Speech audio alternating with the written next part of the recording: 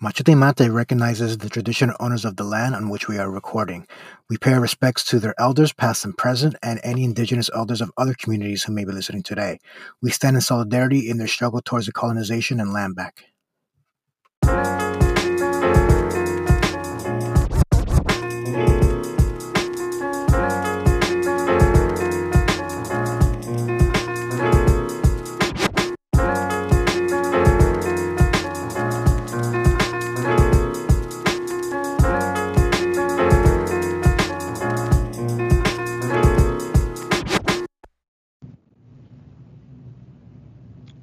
Buena mi gente, Machete Mate here with our weekly trot through current events in Latin America. I'm Leroy, down here in Australia with the homies T. T, say hello. What's up? How's it going? And then, of course, Austin, the homie. Hey, what's up? Back at it again. So as usual, a lot happened in the region. Everything constantly changing by the minute with its infinite contradictions. Members of Brazil's landless workers movement were violently evicted from land they had occupied and cultivated for years. Health workers in Peru were met with water cannons as they demand better work conditions amid a second COVID wave.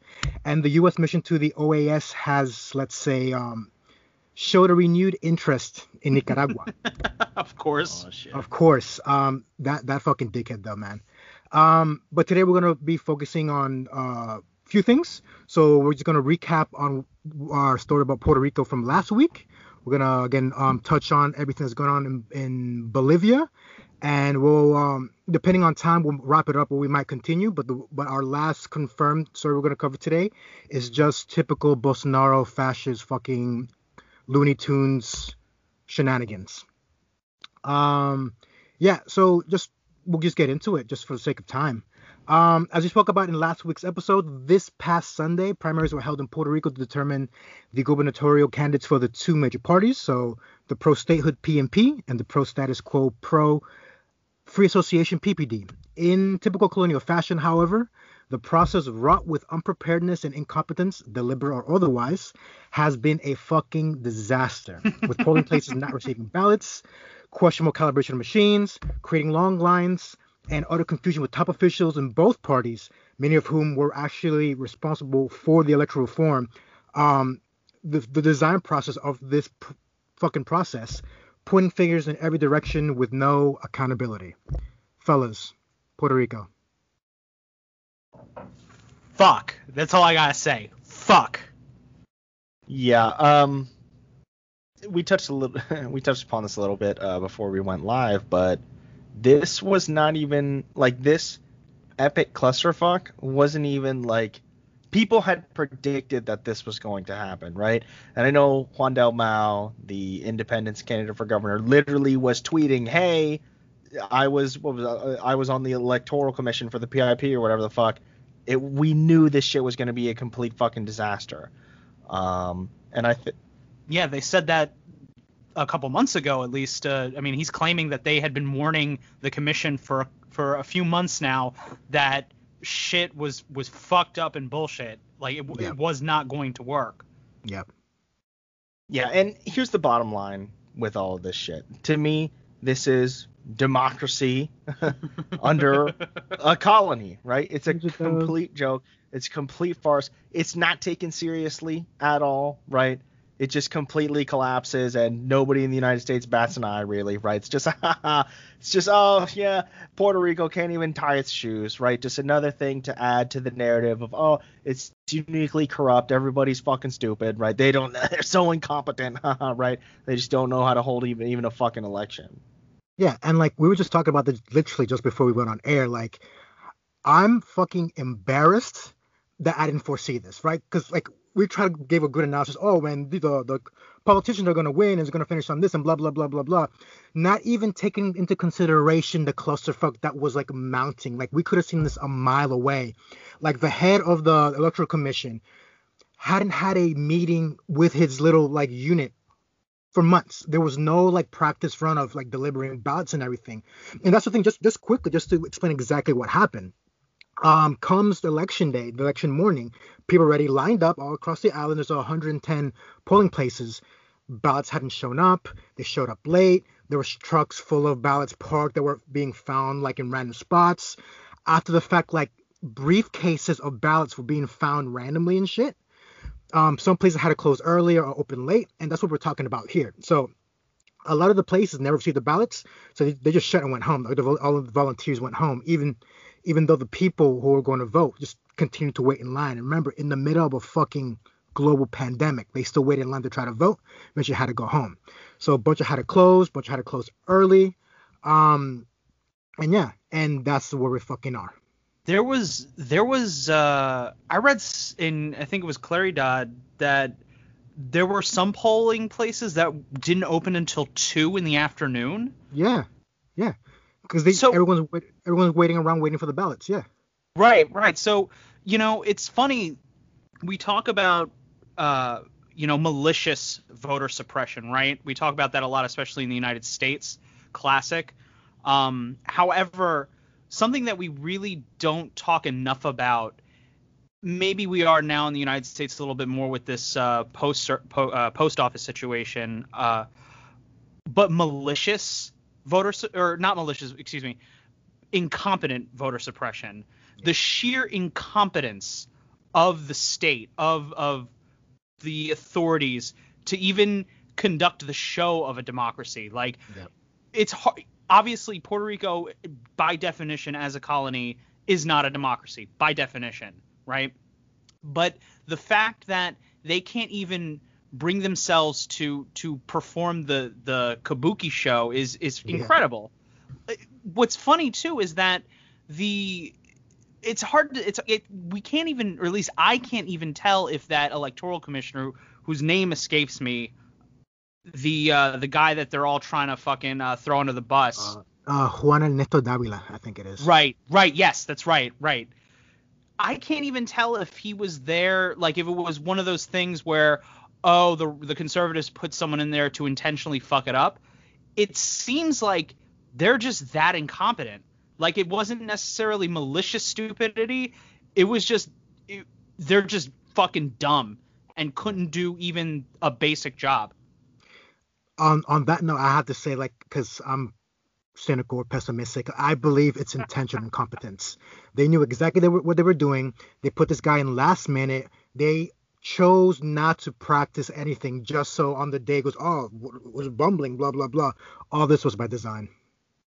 But then that gets to the question, though, like, who wins, though? Nobody wins. The stateholders don't win. The status quo people don't win. Everybody looks like a fucking joke right now. To me, I think I agree with you, Leroy, that it looks like intentional incompetence, so to speak. And to what I would say about who wins, I would say, first of all, we've got to say that we've said every single time we talk about this, and it's true, the PNP, the Statehood Party, is a criminal organization. That's Absolutely. Not hyperbole. They are a criminal. Like, if you live on the island, these motherfuckers are a criminal organization. And I think with that said, their mindset is, we get two positives out of this. One, we get to, I don't know, if our candidate, I mean, granted, I don't even know if they have a candidate between Wanda and Pierluisi, but whatever, if our candidate isn't available to win, whatever, we can fuck up the numbers. Just general election of voter suppression, right? And number two, we get to reinforce this narrative of, once again, Puerto Rico can't tie its shoes. You see, we just can't be independent, right? We can't do this shit. We need the United States, right? Because what else is the truth about the Statehood Party, which is a criminal organization? That I would say a lot of them know statehood's never going to happen, right? If they keep territorial status, fuck it. The grift keeps going, right? The grift never ends. They can dangle the fucking carrot in front of people's faces into perpetuity. Yeah, so with all that said, like, the result of what happened was, as soon as the polls closed, like, all the candidates actually went to the Supreme Court and, like, sued for the ballots to be released and all, to reschedule and all that shit. So what the Supreme Court decided was basically that last Sunday was essentially a timeout. So they gave them a week, they gave them a few days to get all this shit together and blah, blah, blah, and they're going to restart the process tomorrow, local time. So basically, if for all the polling places that are already finished, which is to be fair, is most of them, out of the 110, I think 60 of them are done and dusted. the other 50, which happen to be the poorer areas, the more rural areas, they'll get not necessarily a do-over, but all right, time in, let's just continue the process. Eduardo Batia, so one of the candidates for the PPD party, sued to have the numbers released, and they haven't released the numbers. So no one knows who's in the lead or where we're at or anything. Only thing that we know is that basically the process is going to pick up where it left off tomorrow. Real quick, because I know we don't want to spend too much time on the story, since once again, if anybody is craving our deep dives on Puerto Rican politics, just listen to previous current events episodes. We talk about it every week. But let's think back. Evo got overthrown because what? There's like a couple hours delay in vote results. Yes. This is a fucking week, man. A week, and they don't have the fucking totals, right? Yeah. They haven't been fucking voted, right? If this literally happened, and this is coup-worthy shit from that the OAS would view it as, right? Exactly. This is literally the ruling party, right? For fuck's sake. But at the end of the day, Puerto Rico is a colony, so it's not like this affects U.S. in any way. Now, at the end of the day, none of this fucking matters anyway, because La Junta runs the show anyway. This is all like you said, it's fucking kabuki theater, just for the sake of like the pageantry of democracy, wherever the fuck. Because at the end, it doesn't matter who's in power. La Junta is gonna get in there. Even if Juan Dalmau of the Independence Party gets in there, he might make a little bit of a dent.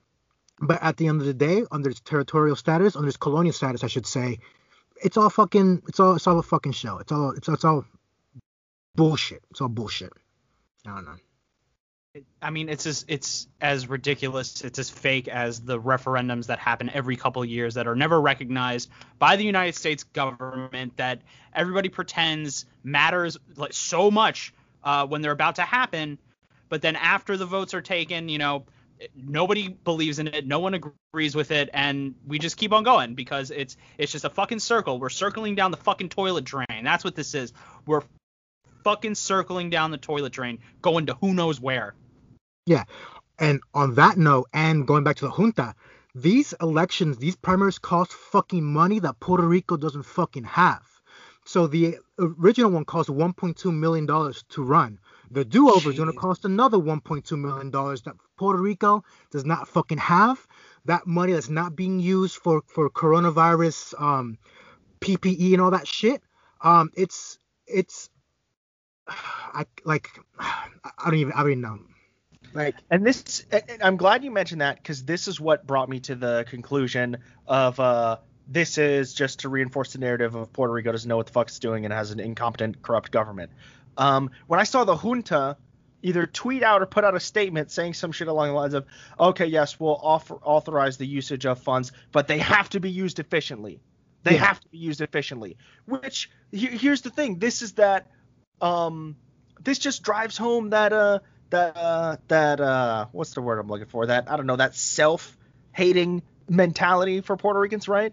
For the average Puerto Rican to look at shit like that and be like, oh, well, they're right, Right. We couldn't do it, right? The Puerto Rican officials couldn't make it happen, right? So I guess we suck. Of course, exactly. But like you said, Leroy, I agree. I think that's just by design. Fuck the statehood party. Those are my final thoughts. And tomorrow, Batia is still going to win, and I still think Wanda's going to win. Those are my final thoughts on that whole fucking fiasco. Wait, you say Wanda or Juan? Wanda. I was going to say, because if Juan Dalmau wins, that'd be huge. We're getting him on the show ASAP after that. Yo, you already know. Anyway, we'll just move on to Bolivia, where, as we've seen, shit is getting real and is increasingly nearing a critical explosion point between largely indigenous pro-democracy social and labor groups and right-wing Christo-fascist paramilitary groups, as the golpista government is seemingly losing its footing. So a lot to unpack there, a lot of layers to fold back, because a lot of shit has gone down. T, you wanna take it away and start from there? Yeah, sure. So, as we discussed on the last episode, the general strike had begun. The blockades had grown. There were threats from the interior minister. Now, this week, we've seen only increased repression by not just state security forces, but also fascist organizations that operate within Bolivia. Bolivia has very classically fascist organizations. They got the goofy flags, they got the stupid uniforms, and they got the penchant for senseless violence, right? And that's what it is. Fascism is it combines a kind of imagine LARPers with real swords. That's what it is. And it sounds funny at first until you're on the other end of it, right? So we've seen images of this kind of violent attacks back and forth. Now,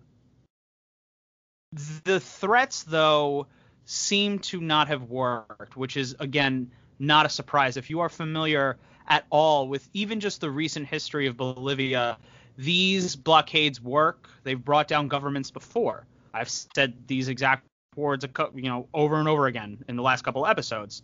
Now, there was also word that protesters were going to descend on cities. There were some blockades that lifted and then came back. And it's been very seesaw. But the fact of the matter is that the labor unions and the indigenous organizations held strong.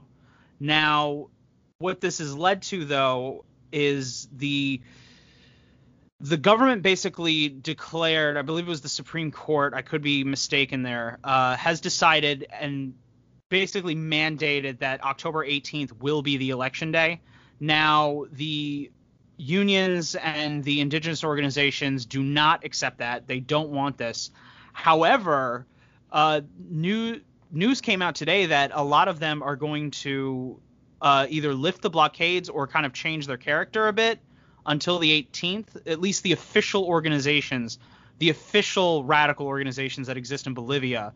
Versus now, they don't control everything. Neither the MAS party, the labor unions, they don't control the social movements entirely. They're very influential and important, but other groups are, essentially saying that fuck this, we're holding the blockades till Inez goes. Again, this is an example of the evolution of the demands, moving away from simply demanding a early election to the end of the coup regime.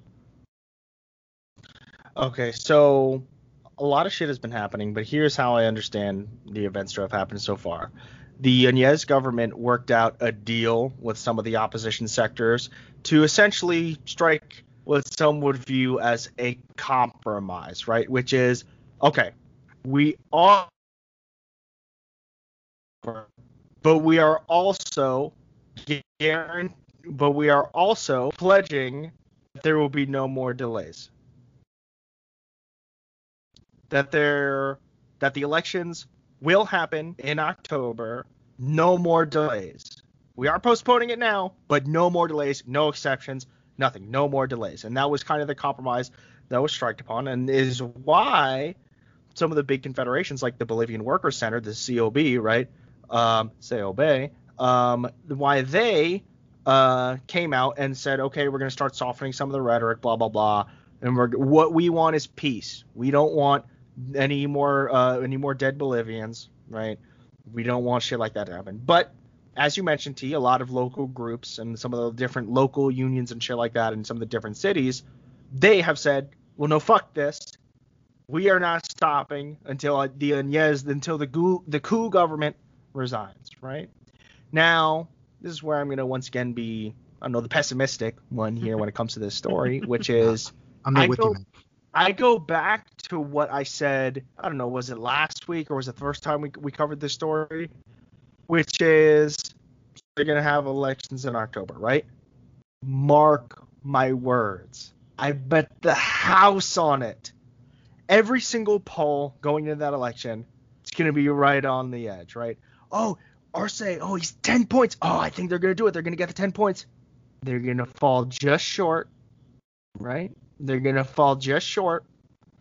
So that way it's a one-on-one between MAS and whichever coup golpista motherfucker wins their primary, right? To me, that's what this first election is. That's the golpista primary, right? Who the fuck's going to be the one that runs a one-on-one against MAS? And when they have that one-on-one election, they're going to fucking rig it. They're going to fucking rig it. Do you honestly think La Media Luna, who tried to fucking secede from Bolivia, now that they're back in power, they're going to be like, oh, okay, let's have an election. Fuck no. They will do whatever the fuck to make sure that the MAS does not come back to power.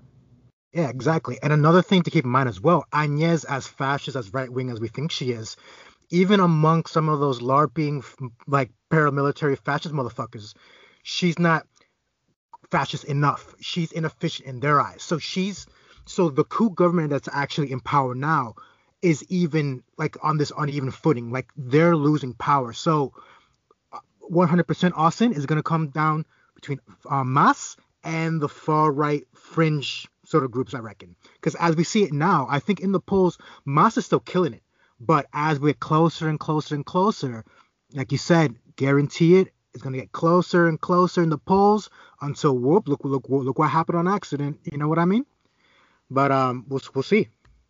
I guess normally I'm the somewhat optimistic one among the three of us, but I agree with you here, both y'all, honestly. I don't think the right wing is going to allow a free election, clearly. The only thing that I think it gives an advantage to the left and the unions and indigenous organizations is the fact that the right wing is so divided, not just at the elite level. So, you have Fernando Camacho coming out and just constantly ranting against Inez. He's an important far-right leader there. That's the only positive. If the social forces seem, up until honestly till today, till that deal was worked out, were much more unified than the conservative and reactionary forces.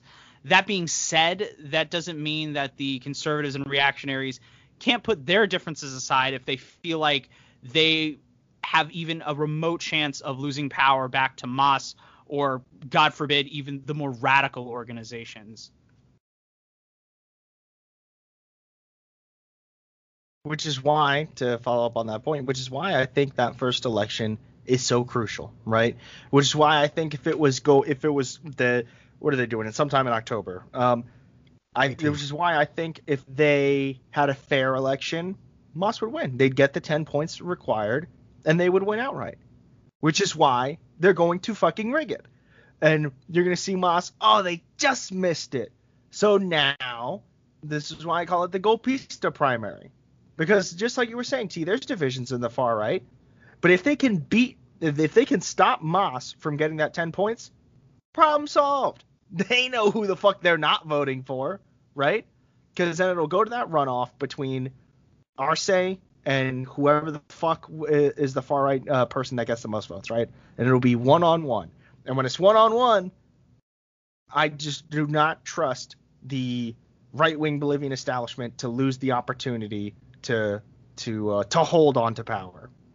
Yeah, just real quick before we move on. Just to your point, T, about the division in the right wing and if they can put their differences aside, what is the one unifying force? The fucking United States, the fucking international fucking community, let's say. Because any divisions, if we get to that one-on-one and like they see the right wing candidates faltering, they're gonna come in. There's gonna be fucking corruption from the left wing parties. Mas is doing this shit and blah blah. We see it all across Latin America, all across the third world and everything, man. And real quick, we are seeing that already. There's story right now that blockades are preventing important coronavirus relief from happening, which is total. It's amazing. It's amazing. But we're already seeing that line. That was the ostensible reason for the most recent postponement. Real quick, I'm so happy you brought that up because my brain almost exploded during the week, and I was tweeting a whole bunch of foul shit from the account because of this. Reuters and U.S. media have been latching on to this story of, it's the Evo supporters, the Mas supporters that are blockading roads and impeding, important coronavirus medicine to people, and they're exacerbating the pandemic and blah, blah, blah, which it's amazing how ass backwards that is. Shameless. Absolutely shameless. Because literally this week, the Mas members of the Bolivian Congress literally fought the coup government to get more coronavirus aid to poor Bolivians. More aid. Yeah. Did Reuters talk about that? Did U.S. media talk about that? Fuck no. They turned it on its head. And on that fucking point, the only reason it got passed was because Agnes held it fucking hostage because it's going to be funded by loans from the IMF, from the World Bank. It goes, I'm going to give you this money only if it comes from these motherfuckers. And at the end of the day, there are massive corona crisis in Bolivia. But who are the most affected? The indigenous people, the poor people out in the middle of nowhere, out in the countryside of Bolivia, in El Alto. Not the right-wing supporters. It's the indigenous people who would normally be supporting MAS. And the people who these right-wing factions would be happy to just genocide away. So all this shit is just pearl clutching, is just fucking bullshit. And sorry for yelling. Somehow Inez is the nationalist, right? She, even though she wants to sell out the country to the IMF yet again, as if we haven't. This script is old. We've seen this fucking movie for how many decades now? Really? The fucking IMF? Really? Yeah. So real quick on the story. I think what's it called? Like, this has been a fucking case study. This whole coup experience has been a case study in U.S. media disinformation, right? Like, I think back to just the beginning, right? When, you see the Amazon's on fire. It's fucking Avo's fault, man. Hey, did you hear some of the indigenous people? They don't like him either, right? This is bullshit. Fuck Avo, right? And how that has snowballed into, it wasn't a coup. No, you see, there was protest. It's not a coup. No, don't use that word coup. To me, this is what we have seen. The 21st century coup, right? They tried all that Allende shit on Venezuela. It didn't work. Make the economy scream, right? So what are they doing now? Let's get the liberals on board, right? Let's put out all this bullshit propaganda about the poor Bolivians, man. They're not giving them coronavirus aid. It's those fucking MAS supporters, right? Let's get the liberals. Let's get dumbass people in the United States to buy on, so that way we can get all these bullshit-ass international NGOs involved and fuck Bolivia up. Right, and sink our fucking claws deep into that motherfucker. But yeah, it's amazing how ass backwards the reporting has been regarding coronavirus in Bolivia. Yeah, and what's wild, we're talking about this now, but by the time we finish this in half an hour, everything will be changed. There'll probably be like 6 coups and shit. Like this shit changes by the minute. So we'll obviously we'll stay on top of it and like inform everybody. But this shit is just constantly changing. But anyway. This next story was brought to our attention by a friend of the show, Will. Shout out to Will, local of Richmond. Yeah, he's y'all's mate from Richmond. Yeah, William. Yeah, shout out William. William. Yeah, shout out, bro. In typical Bolsonarian fascist fashion, back in May, the despicable president of Brazil, in reaction to not getting his way and having to preside within laws, decided to initiate a military coup by taking the Supreme Federal Court of Brazil until he was talked down by senior officials. So this motherfucker was kicking, screaming, kicking sand, pouting, stomping, whatever, because he wasn't getting his way, because he was constrained by laws.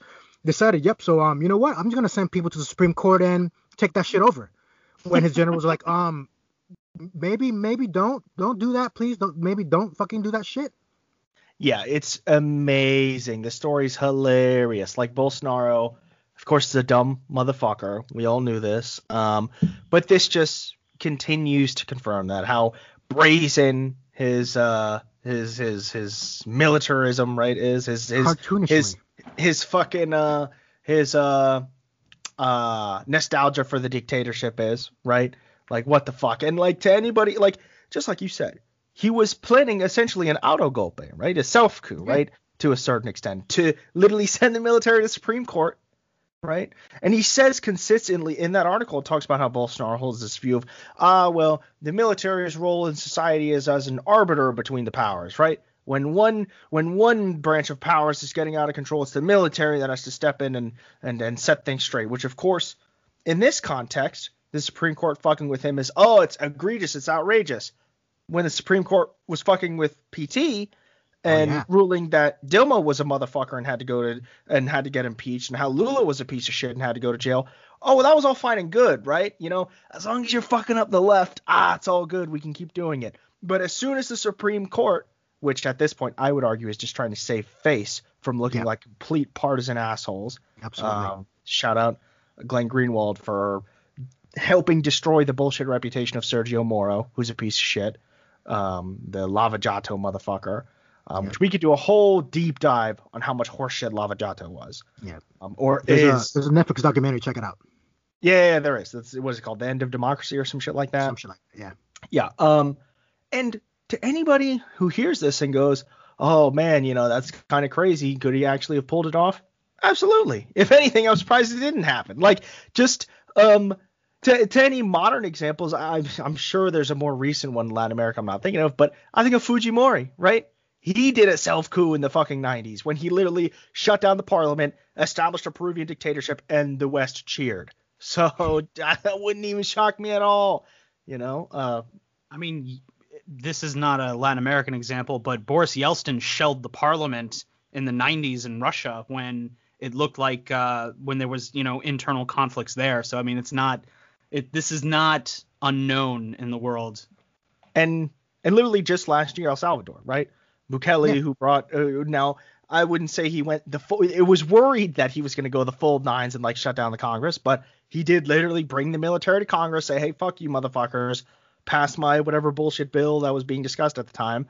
So this shit, this shit does happen, and it's it's an amazing story, and who the fuck knows what's going to happen with Brazil, man. And what's so wild to me, all these examples of these auto coups are all of them are for the sake of democracy, to defend democracy. Like, right. My authority as president is being, trampled upon by this other branch. I need to step in and keep democracy, whatever the fuck, you know what I mean? And I think we need to really reinforce the idea that the concept that Bolsonaro was part of that old military dictatorship. And Austin, you said it best. It's a nostalgia to return to that. That whole make America great again? Well, this is make Brazil great again. And by great again is returning to that time where the entire black population, indigenous populations, that were fucking like, words escape me. Escape me.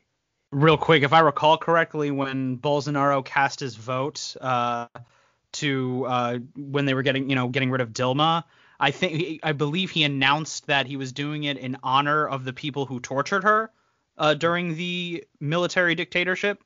Yeah, just want to throw that out there. Yeah, I think you're right, because again, Dilma, even though later on she became this sort of like neoliberal kind of adjacent person, she was involved in like revolutionary guerrilla shit like back in the day, and was tortured by the military dictatorship.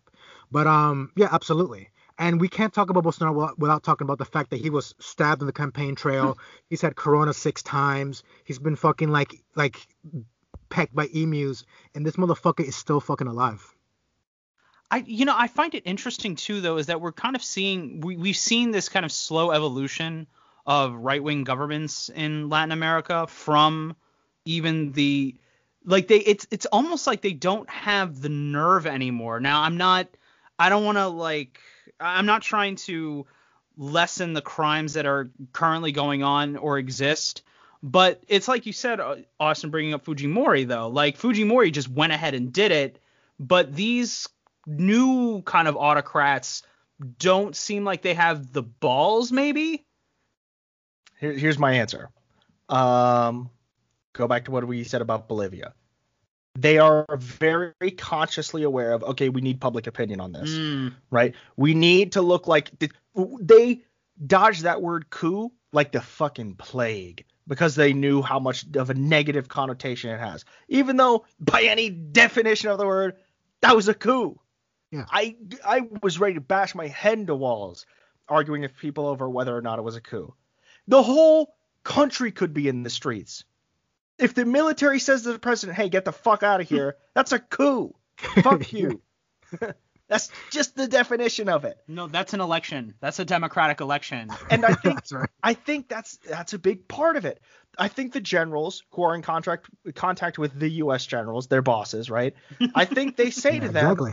I think they say to them, no, we need to have a woke revolution, right? We need to have a woke coup, right? Ooh. We can't just do a backward, like, oh, fucked up, now the military's in power. We can't do that. We need Inez, right? She's girl power. It's a strong woman in presidency now, right? We need Guaido. Oh, he's a young smart man, right? It's that bullshit 21st century style coup, right? If anything, Honduras kind of did it old school. back in 2009, right? Yeah. Now I guess maybe they had the Obama administration as cover at that time for people to get not as pissed about it. Maybe, I don't fucking know. But I think that, to me, that is why. That is what answers that question of why they aren't so brazen about it. Because they have burnt all their political capital, right? In doing brazen shit like that. Because people know and they don't want that shit, right? So they have to cover it up with this bullshit, I don't know, liberalism or whatever the fuck you want to call it. No, but you touched on Obama, like, and in Brazil with Bolsonaro, this isn't like he came to power and now he's starting his whole shenanigans in Brazil. This whole right-wing shift has been coming in Brazil, right? So starting back in 2003, 2004, whenever Lula came to power, all the neoliberal fucking North American United States fucking government were putting their fingers in there trying to influence the Supreme Court, the entire government apparatus in Brazil. And what ended up happening, they trumped up charges, they forced them, and the Supreme Court actually came out, or whoever it was, came out and said, yeah, like, pretty much the reason why we sent him to jail was to prevent him from winning the election. Because we need to remember that Lula was miles ahead. He's about to win the election, goes to prison, is ineligible, and all of a sudden, whoop, Bolsonaro takes it away. You see, this is why I say woke coup, right? They can't just do what they did to Lugo in Paraguay, parliamentary coup, just, fuck it, we're impeaching him now for nothing. No, they have to somehow create this bullshit narrative that they're doing it in the name of the people, right? That, no, it's the Brazilian people, they want the PT out. It's the Bolivian people, they wanted Mas out. Hey, it's the Ecuadorian people, right? They don't fuck with Korea anymore. The Venezuelans, they love Guaido, right? They have to be. It's this post-Cold War color revolution bullshit, right? Of, hey, yeah, the people have demanded it, right? The people want democracy, right? Whatever the fuck, U.S. style bullshit ass democracy is. But it's this bullshit. It's just like you said, Leroy. It's this bullshit idea of let's get these trumped up corruption charges and smear the fuck out of them. And we're doing this in the name of the people. I would actually push back against that just slightly. I think every coup, even the 20th century ones, claimed that they were doing it in the name of the people and in the name of democracy. What is different, though, and what to your point about woke coups, is that they are worried about the kind of political pressure that people in the global north can put on their own governments against these Latin American right-wing, golpistas. They're afraid of something developing like the solidarity movements in the 80s, right? They're worried that there'll be demands to get funding cut from, U.S. NGOs, as you mentioned.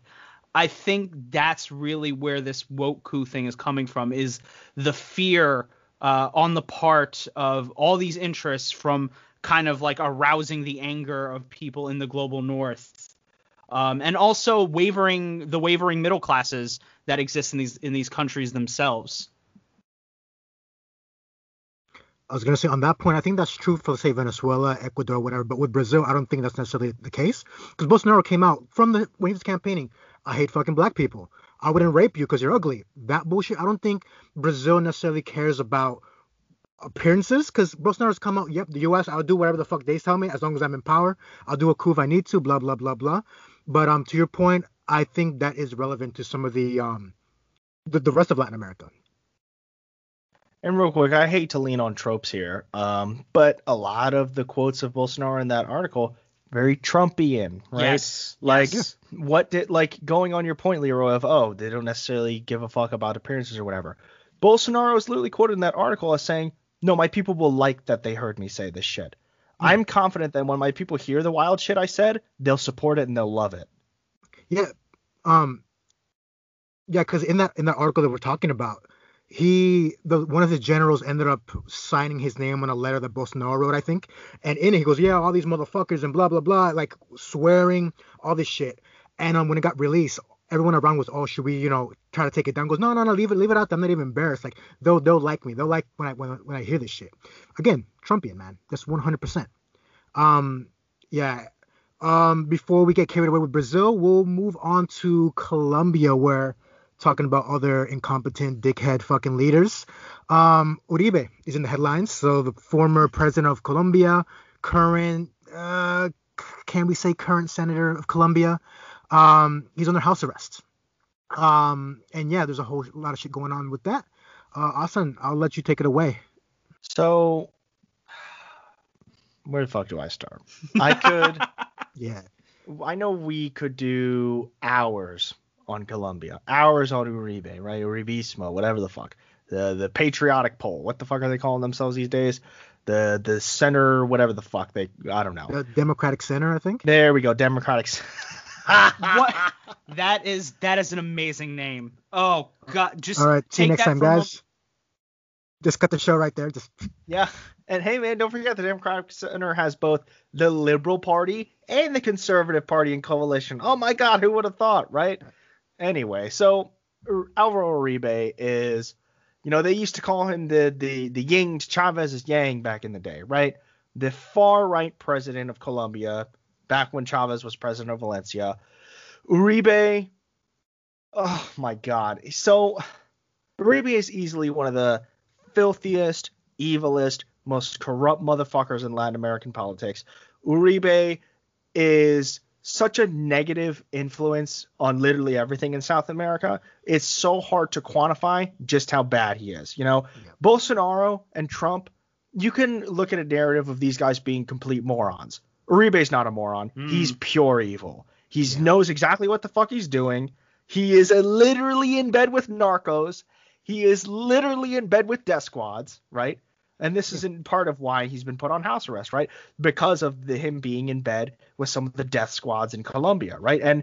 And some of the interpretation of this has been it's a classic case because the Colombian justice system obviously has some issues itself. But to anybody who's wondering what the fuck they're actually cracking down on him, this is an example of the cover-up being worse than the crime, right? Uribe being so brazen with his bullshittery, trying to cover up his ties to the death squads that he has now fucked himself. Now, real quick, before I pass it off to you both, Uribe he's the kingmaker in Colombian politics. The current president of Colombia, Ivan Duque, is literally his appointed successor, right? It's not even an open secret. It's just a fact, right? It's an open puppet. Exactly. He's a puppet for Uribismo, right? Which once again, Uribe, who's the godfather of all the shit in Colombia. Uribe, and I'm getting on a tangent here, so I'll try and wrap this up. Uribe comes out of Medellin, right? To my narcos heads out here, that was where Escobar came from, right? The Medellin cartel. So Uribe literally gets his start as the head of like the Colombian Aviation Administration, whatever the fuck that is. And you know what you laughing because you know what that means. Because you know what that means. He got his start running drugs for the cartels through the airports. That's literally how he became in bed with the cartels. And Uribe is one of those characters that embodies U.S. policy toward Latin America, which is we will work with narcos if it means killing leftist guerrillas. Because for Colombia to fall to leftist guerrillas is just too damaging for U.S. interests, no matter how corrupt and fucked up Uribe is. Yep. And one thing to keep in mind as well is Uribe's entire thing was, getting on the narc, stopping the drug trade, stopping the narcos, these guerrillas. Everything, all the issues in Colombia, according to Uribe, are because of FARC, because of these left-wing guerrillas, every single thing. Even just recently, fucking Pence came out, this morning, yesterday, we need to let this national hero of, American policy, whatever the fuck, the Congressional Medal of Honor winner, as a champion of, anti-drug, whatever the fuck, to be able to be tried outside of, because he's on the house arrest. He should be tried as a free man, and we'll all see. Because if I'm not mistaken, he's the same motherfucker who was in power during Plan Colombia, right? Who spread the war, the quote unquote war on drugs to Colombia that exploded everything, that basically started funding all the coups and shit against Chavez. So it's quite brazen and quite comical almost that this motherfucker, it's been confirmed, he can't even hide it anymore, that of all his ties to narco trafficking and shit, yet his entire thing was, we need to stop narco trafficking and blah blah blah, but we're the good guys and everything. Really, the unified theory of the political economy and of Latin America and how it wraps up with the United States and how it wraps up with anti-communism can be summed up in the drug war, right? Exactly. So we have basically we have narcos claiming that they're going to down on narcos, but what that crackdown actually means are death cults running around chopping people up. And when I say death cults, I'm being quite literal, because these death squads, we've seen this in Mexico as an example in recent years. These death squads, after they basically take the badges off, after being part of the security service or officially part of the security services, they get into some really fucking weird shit. Really fucking weird shit. But that weird shit usually involves selling drugs, or running drugs and chopping up peasants into pieces. And that's literal. Yeah, like literally chopping up people. Yeah, so so I would love for us to do a deep dive on the what I like to call the Colombian Civil War. Oh, we will. At one point, because to anybody listening who's not too familiar with this, there's literally a Marxist insurgency in Colombia, has been literally since the 1960s. It's essentially a protracted war. Exactly. I call it I call it the Colombian Civil War. There's a couple of them. It's not just one. There's several Marxist insurgencies. Yeah, totally. And what, to anybody who watched Narcos, the crucial component that, I don't know, maybe they touched upon bullshittily with Carlos Leder only because it's a sexy story for him to have been a Nazi. That's just hilarious. But something they didn't touch upon enough is that when the cartels really started killing motherfuckers in Colombia, they were doing it as far-right paramilitaries. Death to Kidnappers, their group, Death to Kidnappers, what do you think that meant? That meant we're killing the guerrillas who are attacking the cartels for being rich, exploitative motherfuckers. That's what Death to Kidnappers meant, right? And that's a crucial component that's not talked about. How Escobar was in Congress, right? They just talk about it like, oh yeah, Escobar was in Congress. Isn't the Colombian government such a fucking joke? No, motherfucker, it's deeper than that. He was associated and in bed with right-wing elements. Now I know he was like a populist or whatever the fuck when he was in Congress. Yes, but he was in bed with those right-wing elements, right? Because the Colombian government is a goddamn narco dictatorship. It's just a fact. And this current scandal, or whatever the fuck, this court decision to put Uribe on house arrest has rocked Colombian politics, right? People are already making allegations that Duque stole his election against Petro, and how the Duque government is rock. Like, it's amazing how in Colombian popular opinion, the Duque government has hit rock bottom. After like soaring after the election and it's the second coming of Uribe and all this shit. And now the motherfucker has hit rock bottom with all the shit because Uribe is his benefactor, his godfather, right?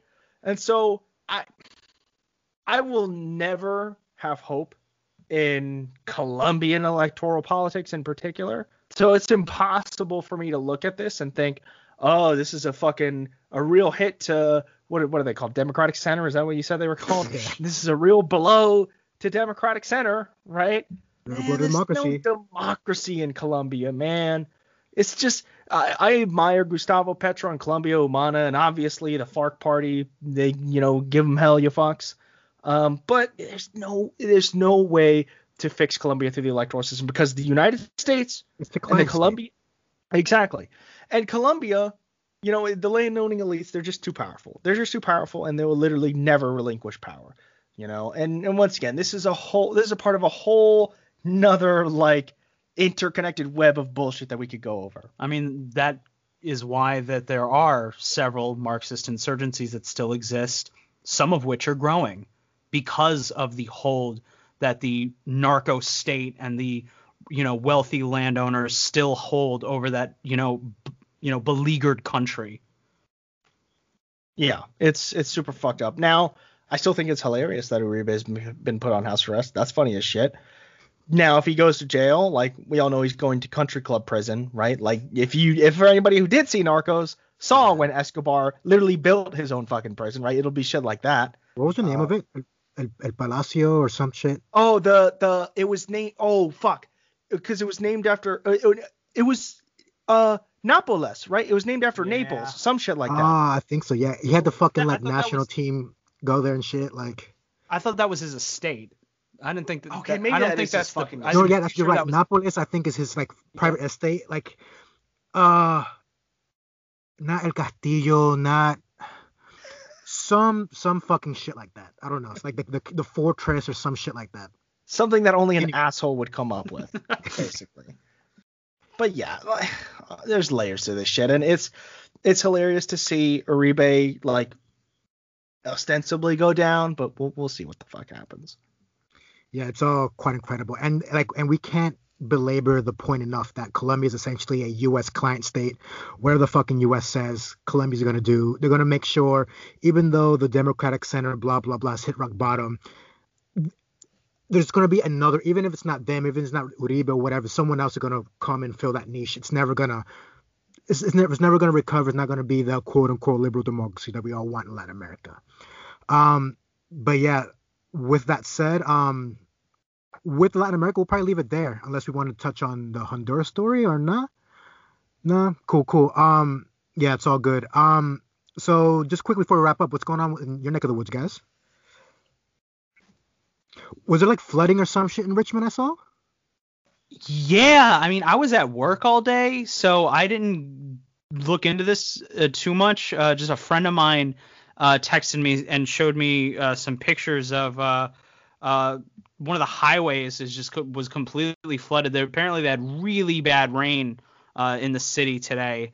Other than that, I mean, some news story I caught from another friend. Don't want to say their name, but shout out to a friend who texted this, talking about how the Proud Boys were shooting live rounds in Portland. Again, much love to all the people and the comrades in Portland who are they have been fucking laying it down for fucking months now. I mean, they're past 50 days straight of resistance. It's really quite extraordinary. Just the bravest fucking people in really shitty conditions.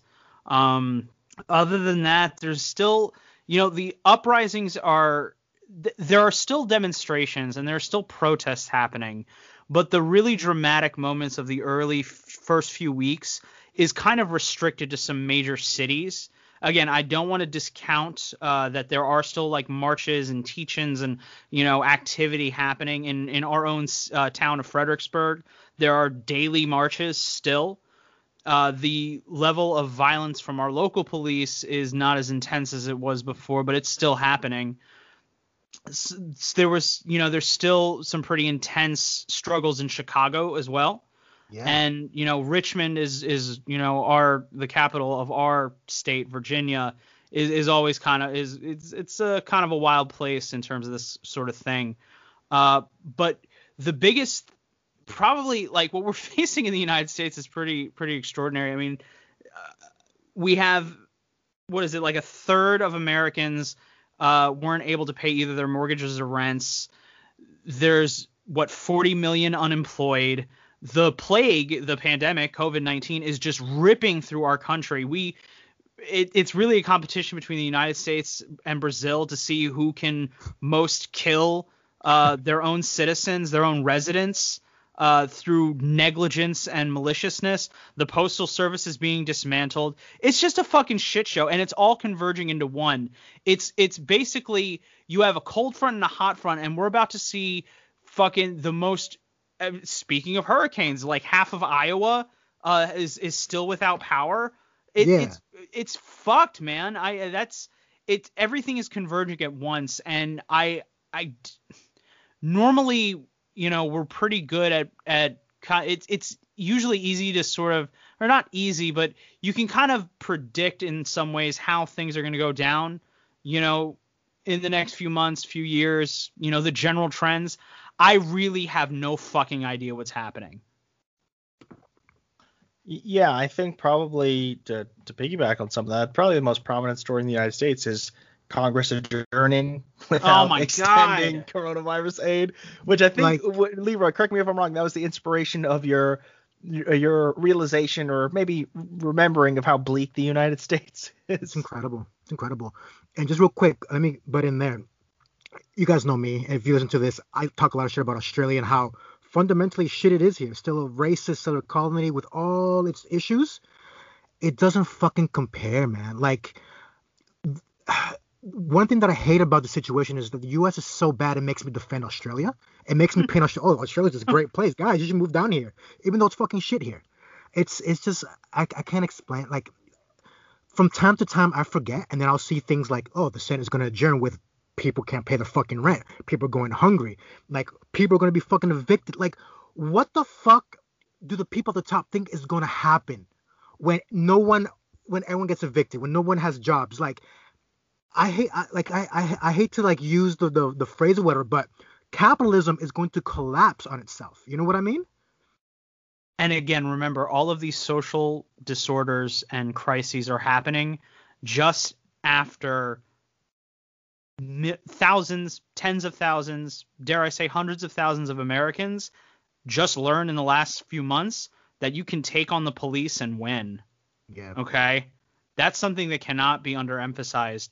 It's what do we talk about certain countries in Latin America? They tasted freedom. Well, in the United States, people in the streets have tasted the elixir of beating the cops, right?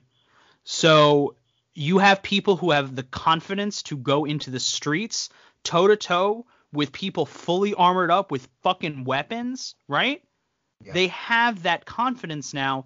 Meanwhile, as these crises are about to build, the elite in the United States, the ruling class in the United States, is very confident. They have dealt with a very complacent population, more or less, for a long time now, but they cannot imagine, they don't know what could be on its way. And that's why I say I really have no fucking idea what's going to happen. I couldn't predict next week now. It's kind of ridiculous. Yeah. Yeah. Yeah, that's just seconding all of that. I don't know. Shit's fucked up. That's my closing. That's what it comes down to, right? I don't know. What about you, brother? What about you? How's it going? Nah, same shit. It's just been really cold here, because we're in the middle of winter. Numbers are still exploding in Victoria. We're still locked down. And again, like, I feel silly like complaining about how shit it is here when that shit's happening over there.